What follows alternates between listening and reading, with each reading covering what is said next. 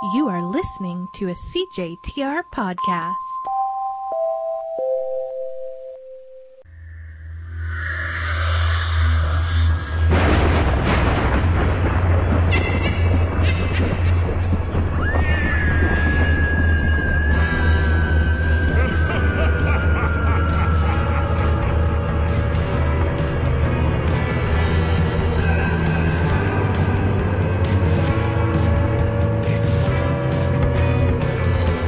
Hello, and welcome to Spoiler Alert, a weekly talk radio show for movie and TV lovers.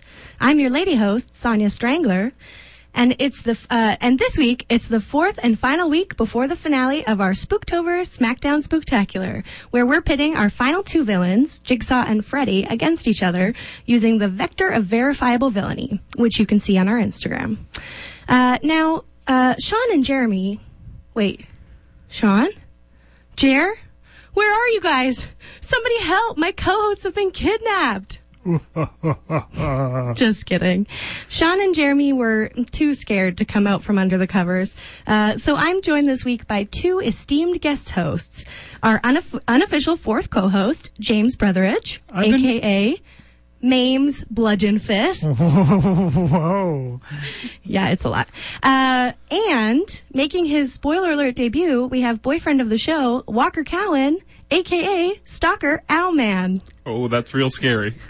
Welcome, gentlemen. Owlman.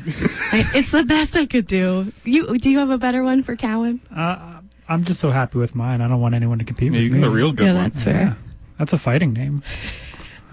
All right. So, before we get into our scores, for Jigsaw, who we're going to talk about first, let's talk about the Saw franchise. Jim, you suggested something coming in that I think I would really appreciate to hear, and we can cut this off whenever you feel it's time to. But if you would you give us a quick recap of the plot of the Saw films? So, of all 8 Saw films, is that what you're looking for? Yeah, or just like even an overview of the trajectory of the films. Well, at its core, it's about this man named John Kramer, known as Jigsaw, who, believing that he has a limited amount of time to live, decides to test people who he believes aren't living up to their full capacity. And then through that, these movies, he gains acolytes, and then also people who pretend to be him, and then also detectives who are following him. And then throughout it all, there's a question of, are these people being tortured by Jigsaw or by somebody else? Is this happening in the present or the past or in the future? It's a series of 8 films that are fit together like a really, really dumb puzzle. And they're beautiful. All gory. That's beautiful. A jigsaw puzzle? You two are naturals. Yeah. Natural fit. Okay. Any other thoughts about the Saw films before we talk about Jigsaw? I'm fine without them, mostly. I do enjoy how silly the plotting is in each of these films. Like, one of my favorite notes is that the first scene in Saw 4 takes place after all the events in Saw 4 and then after all the events in Saw 5.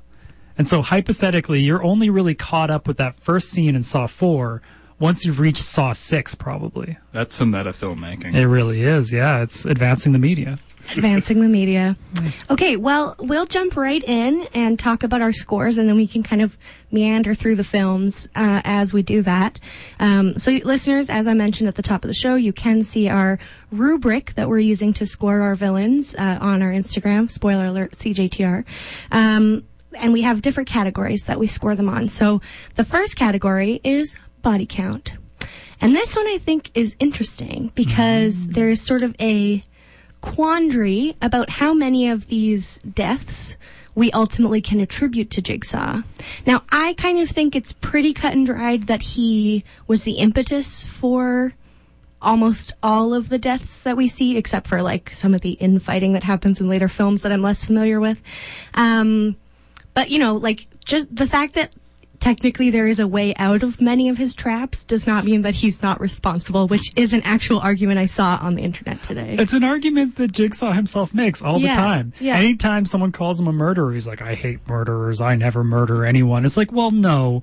If you put somebody in like a shotgun merry-go-round where like they have to put a drill through their hand if they aren't going to get shot, Like, I think you're still a murderer at that point. Yeah, even the police try and make that point in the third one when one of his acolytes is taking over for him.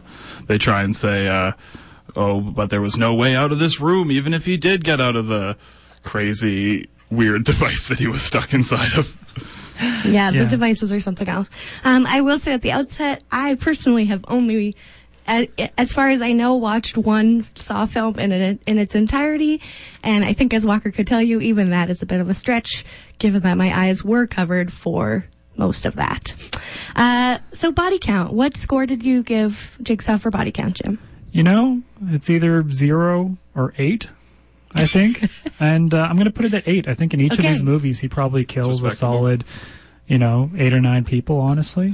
Except for maybe the first one. But then after that, he really makes up for lost time. Yeah, he really does. Yeah. He really likes to go in and, like, have a lot of different people who he's teaching lessons to, which I think is funny that he also frames it that way. Like, basically, it's like, you're not using your life correctly. You're not making good on the gift of life, so I'm gonna just throw this all into real harsh perspective for you. Or alternatively, it's like a healthcare worker who did him wrong in the past. Right. He punishes so many people who are involved in his like medical care throughout the years. Right. He has so many like grievances like that he puts this heavy philosophizing on, In the first one, I think the only reason he doesn't like the surgeon Lawrence is because he's a bad surgeon. Well, he mixed up the x-rays. That's true, yeah. And for that, he has to be punished.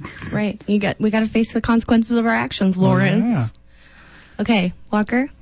I gave him a 10. Okay. Just based on the fact that not a lot of people make it through those death traps that are given a way out, but not really. Yeah, it's he's effective, I think we could say. Highly effective. Well, as listeners who've been tuning in to the entire Spooktacular know, I developed a very non-scientific method for discerning my scores for body count, which in no way takes into account the number of films that any given villain is in, but instead I just take the total number of deaths that I can find on the internet and divide that by 10. Now, this was a tricky one because not all of the deaths, like Jigsaw, major spoiler alert, Jigsaw dies at the end of the third film. And there are, as far as I understand, a couple of films at least that are then prequels.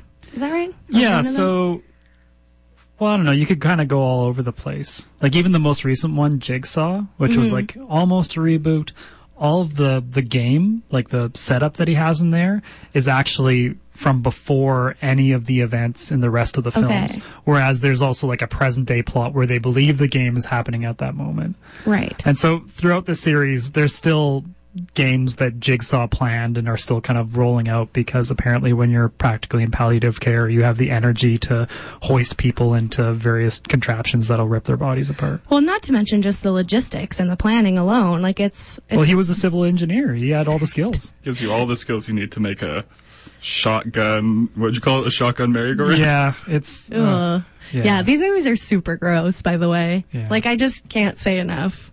Like, anyway. But yeah, so, like, there are, like, I think at least 3 movies that he's not even in, but then, like, is in video form, and, like, he really planned ahead. Yeah, well, and, he's a presence, like Tobin Bell, the actor. He's a presence in all the films, and it's not just like archival footage or anything. Like he films new stuff for each of his movies. Even the ones where it's like, oh, what was his life before he was Jigsaw? Like where he like has a wife and he builds the creepy doll, but he doesn't mean it to be creepy at that point. It has like nice hair and he shows it to his wife and she's not like, oh, that's terrifying. You're going to be a serial killer. There's no way. Yeah. You're not like, oh, that's a normal thing that you build. Well, if you love someone, you got to be like, just put it to the back of your mind, I think. Just avoid. I mean, I know that's what you do. Okay, so I gave Jigsaw a 4 for body count because there were a little more than 40 deaths by trap in the franchise as far as I could find online. But then I was like, well, I'll just give him an even 4 because some of them were carried out by acolytes. He kills people, but he maims so many more. That's true. So, if there was a maim count. Oh. Boy. It'd be high. All right, resilience. What do we give Jigsaw for resilience? I'm going to give him a 7. At least, he's a mortal guy. He had whatever medical ailment he had. I kind of lost that at some point. I think it was cancer.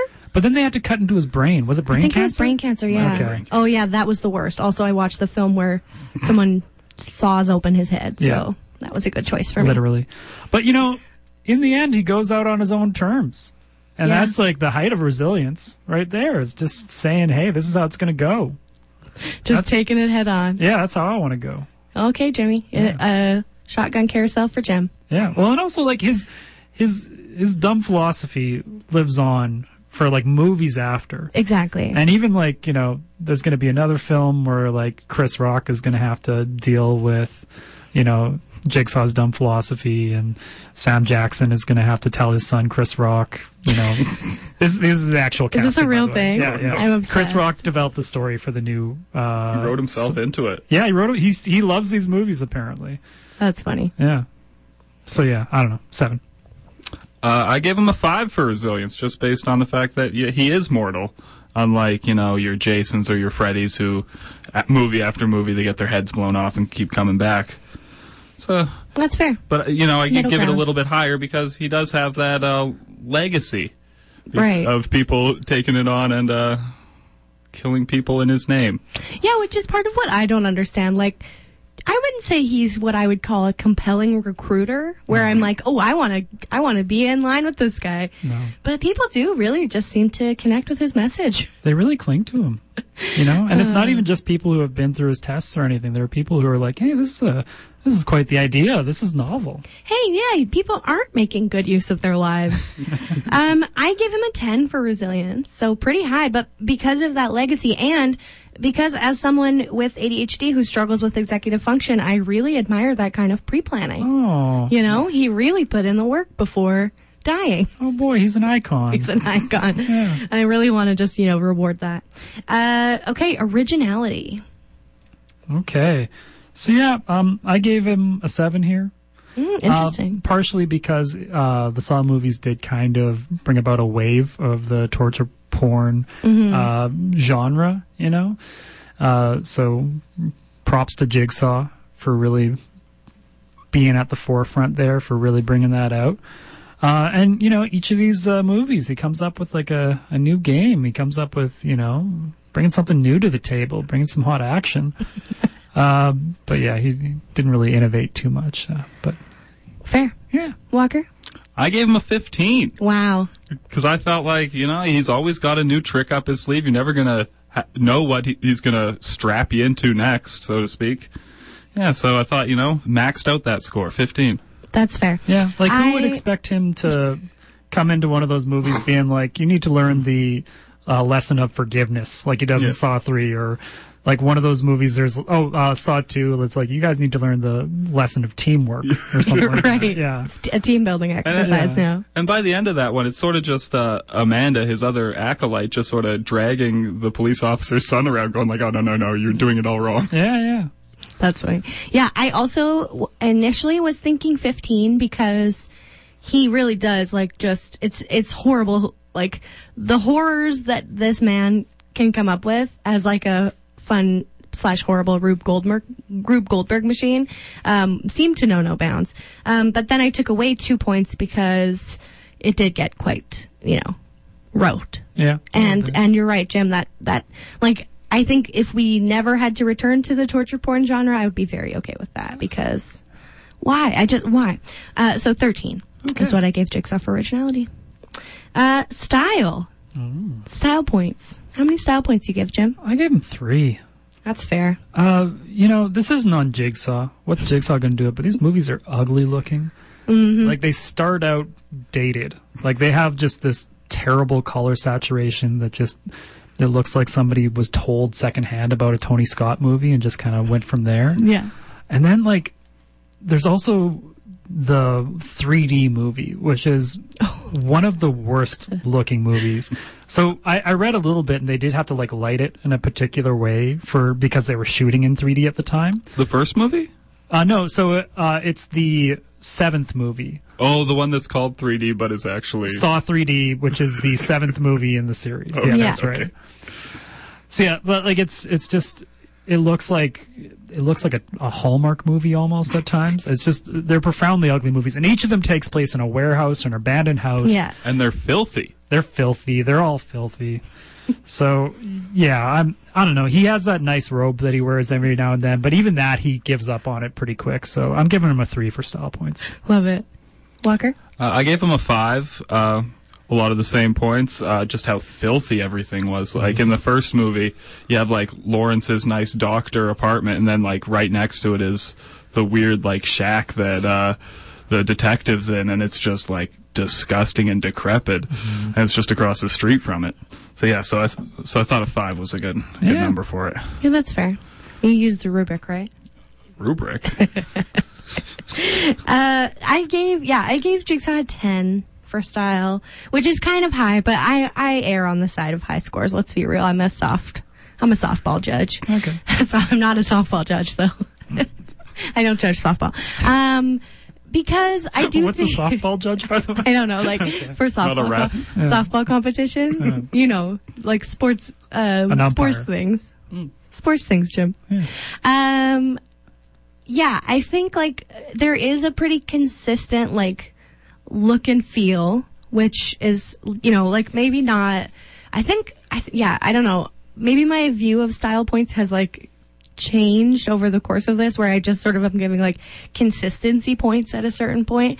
But you're right, they don't look good. They're not good looking movies. No. So, yeah. So they reach a rhythm in like the middle 4 movies, maybe 4 or 5 movies, where, you know, I think they had a consistent director for at least 3 of them, and then whoever picked up after that was, you know, pretty in line with what was happening before. But, you know, there's just some entries in this that are awful to look at.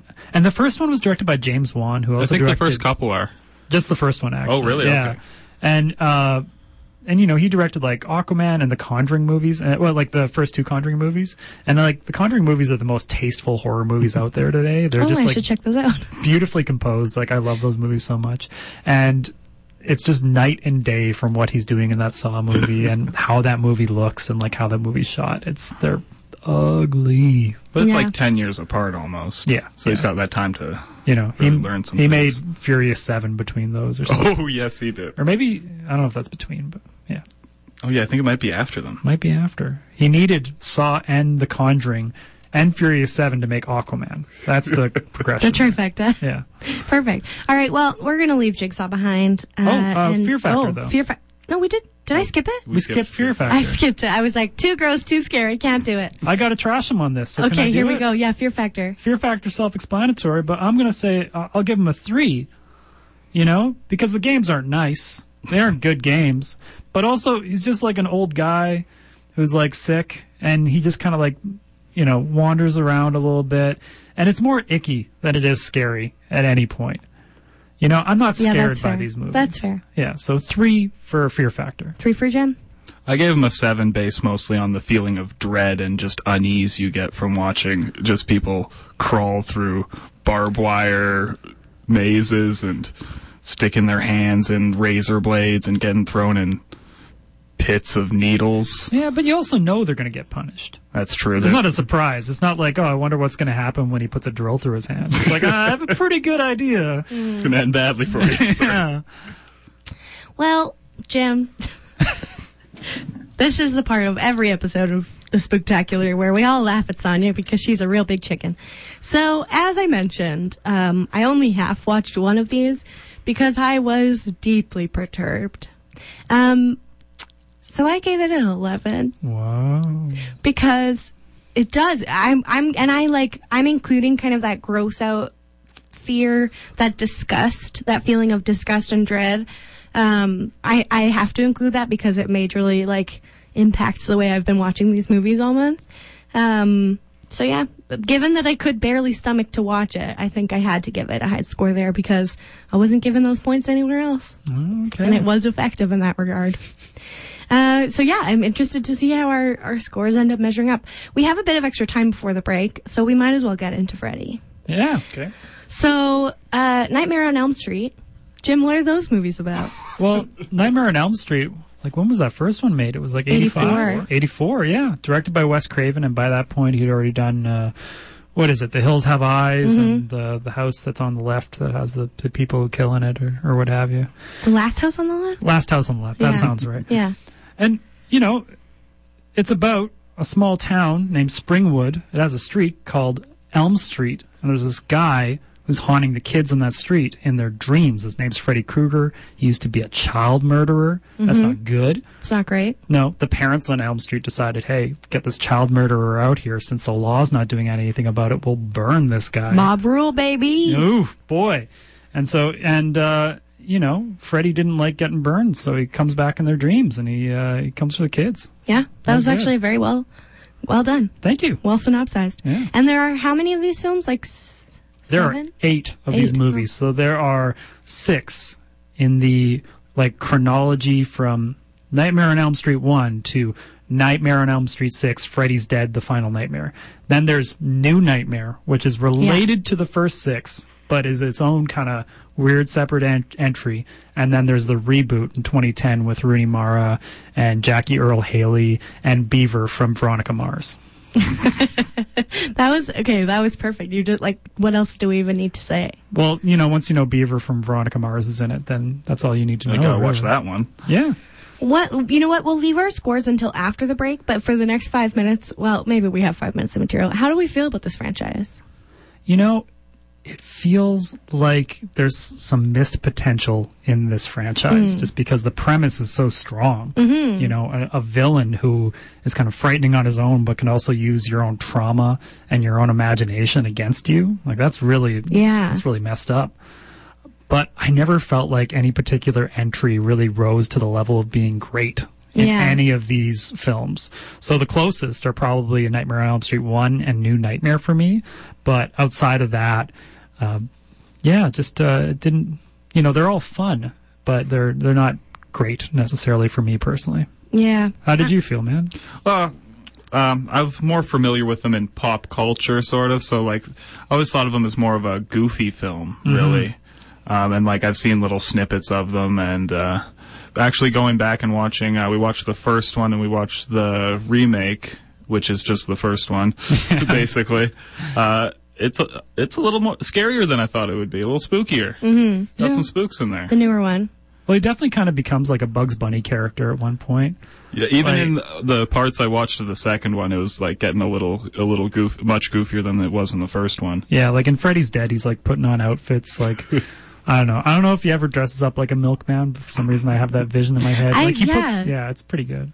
Oh, that's funny. Yeah, I think that you're right. You're right, Jim. There's a lot of potential because also the concept of being attacked in your dreams when you're in your sort of most vulnerable state, both physically because you're incapacitated because you're asleep, but also mentally, sort of this idea that your mind is open when you're dreaming and someone sort of taking advantage of that and then zeroing in on your trauma and fears. That's a very scary idea. But then for the most part, the movies are kind of silly. There's some silliness despite the horror and gore and raw mob of parents burning someone alive. It's so dark, but it also seems so silly. Yeah. And it gets that way more and more, especially as the series kind of repeats and they have to find new ways for Freddy to die at the end of each movie or be cast out or what have you. But what that first movie really kind of gets right is, the kind of mundanity of small town or suburban existence, and then, how that can be kind of twisted or distorted through, the eyes of terror or what have you. Yeah. One thing I thought was interesting in terms of the reboot is that they sort of inserted this pedophilia subplot where the suggestion, so Freddy in this one, rather than just being this sort of abstract child murderer, which he is in the original. It's not good enough that he just murdered children. No, he was the gardener at their preschool, and there's this whole storyline of he would take them down to this cave, and a lot of this sort of language and storyline that we very quickly I think make associations with child sex abuse, unfortunately, where it's like, ooh, if you can keep a secret, you can come down to my scary basement. And then at one point, the male love interest like finds a stack of Polaroids, and then Rooney Mara's there, and she's like, what are those? And he's like, they're all of you. And he's really horrified, and then she sees them and is deeply horrified, and we actually never see them. And so I think the suggestion is, something very dark. But so I thought that was interesting, that it's like they've sort of really tapped into this sort of zeitgeisty fear of the 2010s of like, child abuse. And I didn't think it was entirely necessary, to be honest. Well, they're also kind of centering on Freddy, like the character of Freddy Krueger in like a bigger way in that remake too. And also they like kind of imply for like, well, actually not even imply, like the kids think for most of it that he's probably innocent. Like, I was so worried. They blamed him for this even though he didn't do it. And then not until that moment where they find the cave with all the pictures in it, they're like, oh no. It's real. Even I was even thinking, like, well, you don't let ghosts come back just to molest more kids. Right. But I was wrong. You were wrong. Yeah. Because I got very scared when, Quentin, the young male lead, Beaver from Veronica Mars. Beaver from Veronica His real Mars. name. Yeah. I still haven't watched Veronica Mars, and I really need to. What? Your partner has been telling me to watch Veronica Mars basically my entire life. Not for Beaver, but not Beaver's for me. there. He's there. But yeah, where he's like, I think he was innocent, and I was like, oh, if this becomes a narrative of like false accusation because it's 2010, I will not be happy. But so I was pleased. Well, his dad is I forget the actor's name, is like classic bad guy actor. So I saw him and I was like, oh, there's the bad guy right there. It's not this Freddy Krueger character. And we were wrong. No. All right. Well, we are going to take a quick break. We'll talk more about Freddy when we return here on Spoiler Alert on 91.3 FM CJTR Regina Community Radio. Welcome back to Spoiler Alert here on 91.3 FM CJTR Regina Community Radio. We are going to get back to the final head-to-head episode of the Spooktober SmackDown Spooktacular and talk about Freddy Krueger in just a minute here. But first, my two dear guest hosts, do you happen to know what time it is? I don't know. Do you gotta watch? It's game time! Oh! The game is where Jeremy, who is not here this week, but still put in the work, spends all week looking for a film that we have not seen. We guess what the movie's about. He gives us the title. We guess what the movie's about. He tells us what it's really about, / I will tell us what it's really about. And then we all have a good laugh about how wrong we were. The title of this week's game is Den. Den. And I am going to go first so that I can make my guess and then furiously open up the Wikipedia entry and tell us what it's about after your guesses. So I think that Den is about a very evil anthropomorphic bear who is probably on the sociopathy scale and has decided that the other bears are not doing a good job of living their bear lives. And so he devises a series of highly intricate bear traps that they then have to escape from in order to win back their lives. Are bear traps just like regular bear traps, or yeah, but like more plus. complicated? Bear traps plus. Oh, okay. All right, boys. Evil and sociopathic. That's a combo. It's quite the combo. Oh, okay. Do you want to go, or should I? Oh no, you take it away. I gotta think about this one. Well, yeah. The first thing that comes to mind, I don't think I'm actually related to this guy, but my name is James Brotheridge, and reportedly the first casualty on the Allied side on D-Day was named Den Brotheridge. Oh. And so Whoa. I think this is like this has got to be like a biopic. They gotta have taken my guy, Uncle Den, Grand Uncle Den, and said, what was this guy's life before, he was the first guy to bite it at D-Day. Wow, Jimmy. I think that's what, and Jeremy might have picked a horror movie. I don't think he did. I think he's throwing us a curveball. Because this he is knew what you it were actually here. is. Yeah, exactly. Yeah, probably. That's a good guess. That's a good guess. I went with a horror movie. I think it's a haunted den, like a living room. I think it's like you go in there, you're not suspecting anything, you're watching a little TV, you fall asleep, you wake up, or you don't wake up because you're dead. Oh, no. The wood You wake paneled up and you're walls dead. have curled in on you. Yeah, or you just get swallowed into the couch. Oh, no. Oh yeah, a little Nightmare on Elm Street style. Yeah, and then just swallowing. an explosion of blood. Okay, this is very interesting. So as per Wikipedia, Den is a 2001 independent drama horror film written and directed by Greg Arce. So that's funny. The film was released on the 15th of June, 2001 in Culver City, California. In 2009, Arce, it's probably Arce, A-R-C-E, Arce, right? I don't know. Announced that he was looking into potential legal actions against the producers of the 2004 film Saw, as Arce alleges that Saw has at least similarities to his movie. Oh. Film critics and bloggers have noticed the similarities as well. Okay, so you're probably right. You're probably So I'm partial right. points. It's about bears. I'm going to show my co-host here the image from the Wikipedia page, which actually I think lends credence to the suggestion that it's at least It does kind of look like a Jigsaw. Bobo jigsaw doll. I'm not going to pretend that's anything. That looks like nonsense to me. It does look like pretty badly produced nonsense. Yeah. All right. Well, the game is brought to us by everyone who donated to Radiothon. Ah. So, as we know, CJTR's annual Radiothon fundraising drive has wrapped up. So we want to give a huge thank you to everyone who supported Regina Community Radio during Radiothon 2019 and let you know that it is not too late to make your pledge and get your entries in for the limited edition donor gifts. All you have to do is call the station at 525-7274 or pledge online at cjtr.ca. And if you have yet to honor your pledge, please do so before noon on Friday, November 1st, which is coming up next week, to make sure you are eligible for the gifts. As a listener-supported nonprofit radio station, CJTR relies on listeners to keep the station on the air and to keep bringing you the quality program you've come to expect, like this one. Quality programming. Once again, from all of us in the CJTR community, thank you, dear listeners, for your generous support. I'm going to cjtr.ca right now. What, you didn't donate before, Jim? Well, I'm going to do it again. Oh, I love a double donate. That's great. That's great stuff. All right. Well, let's get right back into our discussion of Freddy Krueger and the Nightmare on Elm Street series. Let's jump right in. What is our body count score for old Freddy? You know, I gave him an 8. You know, my guy's pretty average when it comes to your horror movies. You know, he kind of does, 4 to 5. I think would probably be average if I had to guess. Yeah. Just kind of going off my memory of these movies. He gets 1 extra point, so 7 plus 1, that's 8. Thank you. Because he ices Johnny Depp in that first movie. And he does them in a pretty good way, so Yeah. good on him. You know, get him out of that series. Except that he returns, but only for a brief second to another one. Oh, but, good. So 8 for body count. 8. Okay.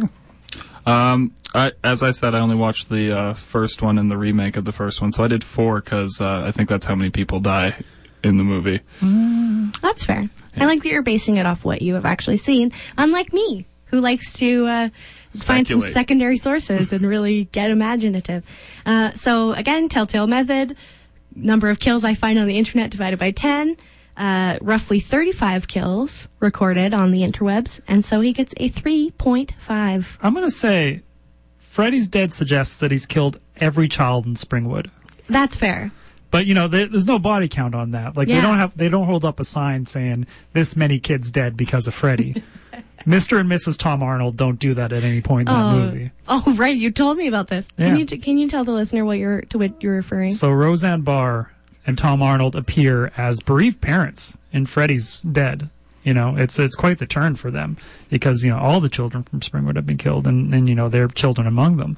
And then, the greater tragedy is that you go to the credits and at that point, Roseanne and Tom Arnold are both credited as Mr. and Mrs. Tom Arnold. Oh, no. So Yeah. rude. More like Mr. and Mrs. Roseanne. Yeah. Well, at that point. Not anymore. No. Imagine if I just didn't know. Yeah. She's highly successful. She's never said anything controversial. She's doing great. Well, Oh, you already gave your score. I just looked expectantly at Walker like I was waiting for him to say something, but he did his job already. And so did I. I also gave my score. So resilience. Resilience. Resilience, I gave him a 6, Wow. At the end of each movie, it's like they show him a mirror and he disappears. Or like they stop believing him and he disappears. Or they bury his bones someplace else and he disappears. And like he always comes back, but like it's got to be pretty embarrassing how he goes out in a lot of these movies. Honestly. Like the one movie where it's kind of different. So can I lay down the premise for New Nightmare real quick? Oh, please do. New Nightmare, it's the 7th film in the series. At this point, the premise is all of the Nightmare on Elm Street movies exist. And Heather Langenkamp, the actress in the first movie, is a character playing herself. Robert Englund, who plays Freddy Krueger, is a character playing himself. Same for Wes Craven, the director of the first film. The premise is that Freddy is actually an elemental evil, and he escapes from the movies and bedevils Heather Langenkamp and all the rest of them.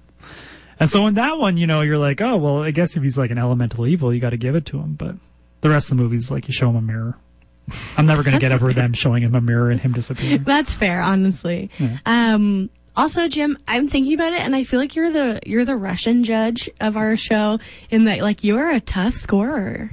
Really? Yeah. I don't know. I think so. I gave Jigsaw did I give him one good score? I gave Jigsaw a good score somewhere, maybe. Yeah, that's fair. I'm mostly just giving you a hard time. Okay. But I think it's interesting. I don't know. I think it's going to be made very apparent with my resilience score, which is a 15. Really? Well, Yeah. Well, I gave it to him because, like, he lives, like, through everything. He keeps coming back. And then they throw him against Jason, who's the other unkillable being. And I don't really remember the end of that movie, but I think they both lived through it. So, yeah, like, the last shot of Freddy versus Jason, or is it Jason versus Freddy? I think it's Freddy versus Jason. Yeah. Oh, way to go, getting first billing. Is Jason walking off and he has Freddy's head in his hand, and then, like, Freddy's, like... Winking, isn't Yeah, it? he gives, like, a little wink. I do like remember it. I'm still saucy. He's always saucy, that Yeah. Freddy. Yep, I also gave him a 15 because, as far as I could find, he can't die. Because when you do kill him, like, you can kill him in the real world, but then he just goes back to dreams. It's just Okay, like a but- reset. If I'm talking to my friends about my dear friend Sonia Stanger, and they Sorry, ask, that's actually like, Sonia Strangler. Sonia Strangler, boy. I am so sorry. Thank you.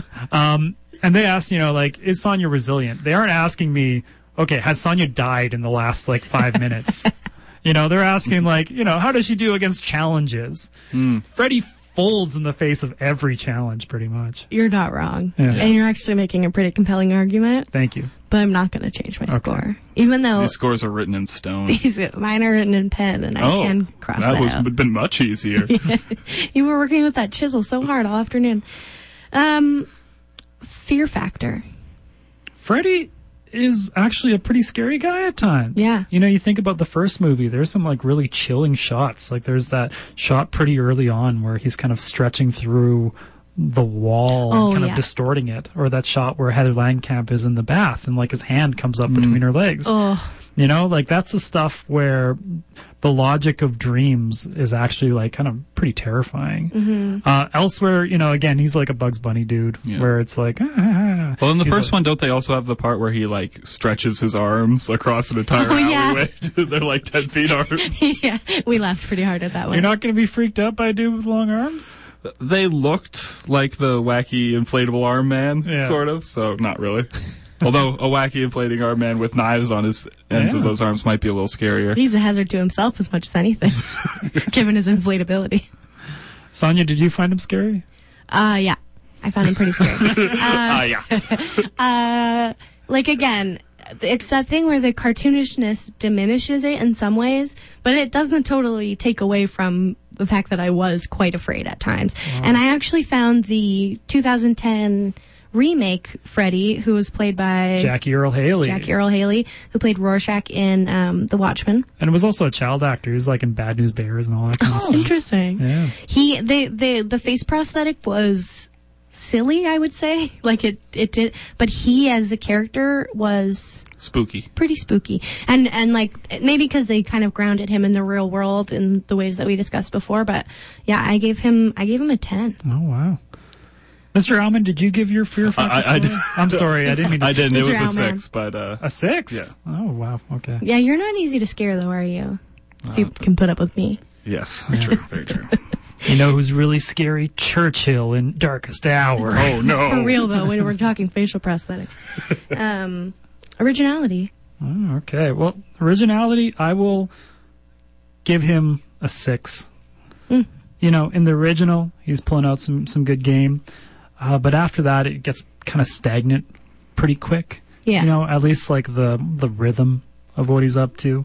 every movie it's kind of the same, where it's like, oh, Freddy's back. And like to the point where, like, in some of these movies, new characters find out about the existence of Freddy, and even they aren't fazed by it. They're like, okay, I guess there's this guy named Freddy, and he's in our dreams, and, like, we got to deal with it. And they're sick of it. It's just one more thing. Yeah, exactly. Being a teen isn't easy. You don't have to also deal with, Freddy hunting you in your dreams. Oh, boy, oh boy. Just add to the list. Yeah. I gave him a 7 for originality. For a lot of the same reasons, like in that first movie, yeah, you're getting some things you might not have seen before, but then by the end, you've seen them before. Yeah, this is sort of the same thing with Michael Myers and Jason, where it's like he's so much in our collective, our zeitgeist of horror that we we know them almost as punchlines in some ways. And so that does, I think, like diminish some of the originality. But then we were talking about it last night when we watched the first one, I think if I had gone to see the first Nightmare on Elm Street in 1984 in a movie theater, it would have been pretty mind-blowing. Yeah. And, definitely super scary, but, you're right, Jim, when you say, it's doing interesting things and it's an interesting idea. So, there is that originality, but then when you make 8 movies out of it, it's going to become tired and silly. So I gave it an 8. Okay, that's fair. Yeah.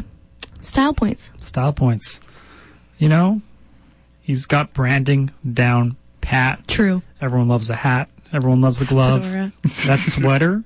It's beautiful. The sweater is cute, Iconic. actually. Yeah. I like the sweater. In that first movie, that sweater is branded well enough that when the car comes up with the same color as the sweater, Yes. you're like, oh, that's a Freddy car. Get out of there. Yeah, you're like, he ate them. No, yeah. So, yeah, and, no, dude's a master of branding. Yeah, true. You hear about all these social media conferences being like, you figure out your hashtag, you find your sign, etc. Dude, just let everyone know what he's about. No one loves the B word more than this guy. Oh, yeah. He is number one character for the B word, and he just put the stamp on it. Mm-hmm. So yeah, I'll give Freddy a 9. Fair. Yeah. That's pretty high for you, Jim. Yeah, 9 for style points for Also, Freddy. do we think that Freddy is a men's rights activist with his little fedora? I don't, He doesn't have a neck beard. Oh, that's true. He doesn't have any hair. but he also canceled Johnny Depp. Right? Oh. Yeah, So he's maybe a fourth wave feminist. he might be. He's a spy. Yeah. I gave him a 10 for style points because of the aforementioned branding. You see the red and brown striped sweater, and you know exactly who that is. Or as you said, the striped car. The Freddy car. Yeah, we got a pretty big kick Yeah, we out of called that immediately. Yeah. But yeah, so I figure a 10. I gave him a 12. Oh boy. Because, in the same vein as some of the others, he's got his outfit. He's got his branding. He's on point and he's keeping with it. I actually was very alarmed when we were watching the remake and it appeared that they had slightly altered Freddy's shirt, but it was actually just a different shirt, and then later on he was Turns out he owns more than one shirt. He does, as it turns out. Gardner Freddy has multiple shirts. So, we have now come to the point in our show where we are going to do math live on the air and find out who, between Freddy and Jigsaw, will be moving on to our grand finale next week and going head-to-head with the other 3 villains who I will tell you about later. So, boys, if you wouldn't mind giving me your scores for Jigsaw. I gave Jigsaw 28. Wow. Yeah. Okay. I double-checked. It's a 28. Great. Walker? Just double checking now, but I believe I gave him a 42. 42, and I gave him a 48 because I'm a high scorer for a total of 118. Way to go, Jigsaw. Jigsaw, way to be. Quick Jigsaw question. Yeah, go for it. Talking about Freddy's sweater, branding, etc. Wonderful. If Jigsaw, star of the Saw series, had worn his big black cloak with the red piping around it or whatever, would his style points have gone up? Absolutely. Okay. Really? I just thought that was something you could buy at Madame Yes or something. It's a very simple bathrobe. But, it's still a little bit added extra. It's just Yeah. it is the spookiest bathrobe, but still a very basic bathrobe. It's, I don't know, better Because than he had the color scheme, the black and red and sometimes white. But It I matches think, the- I think matches a the look. puppet. Yeah, I think a look would have been better. I get where you're going. All right. Freddy. Okay. So Freddy actually, for me, beat Jigsaw by 0.5 points. 48.5 from me. What did you give 0.5 of a point to? Body count. Okay. 3.5. That's right. Yeah. Okay, Jim, Jigsaw. Freddie. Sorry, Freddie. Yeah, 37. 30. Whoa, okay. 37, pretty high. Now, I just rechecked my math on both of these, and I did not mean to do this. They're both 42. Oh. It is the answer to life, the universe, and everything. So. Oh my God. But, late breaking news. Freddie wins. That's a total of 127.5. So Freddie is moving on to our finale next week. And next week, for the finale, he will be facing off with Michael Myers, Samara, and Jason Voorhees. So, some stiff competition. And what's going to happen next week is that me, the other two regular co-hosts, and Jim, sorry, Walker, will each be advocating for one of the villains, and we will have a debate and make some points as to why our villain should reign supreme. All right, we have a little bit of time left in today's show, so we're going to do a quick round of What You Watchin', in which we talk about what we are watching in our lives. So, boys, what you watching? Oh, who's going to start here? I can go ahead and start with this. I am rewatching the third season of Top Boy because I watched it, then realized that there were 2 prior seasons, which I then had to watch, and now I have to watch the third season with the knowledge of the prior 2 seasons. Who's Top Boy? What's Top Boy? Yeah. Top Boy is a British crime drama about drug dealers in London. Jamaican drug dealers. Well, not all of them. Not all of them, but many of them are of Caribbean descent and have very fun accents. Yes, we had to turn on the subtitles to make sure we knew what they were saying sometimes. Because there's some slang that is like, we had to learn some slang. And it's too violent and sad for me, so I gave up on Top Boy. I'm not just watching it. A lot of sad things happen. Is there a different Top Boy each season, or? No, it seems like the Top Boy is the same guy. Oh, hey. Yeah. When you're on top, it's great. Yeah, it's hard to stay on top. Oh, so you don't have to tell me. Let me tell all of you. Yeah, tell us, Jim.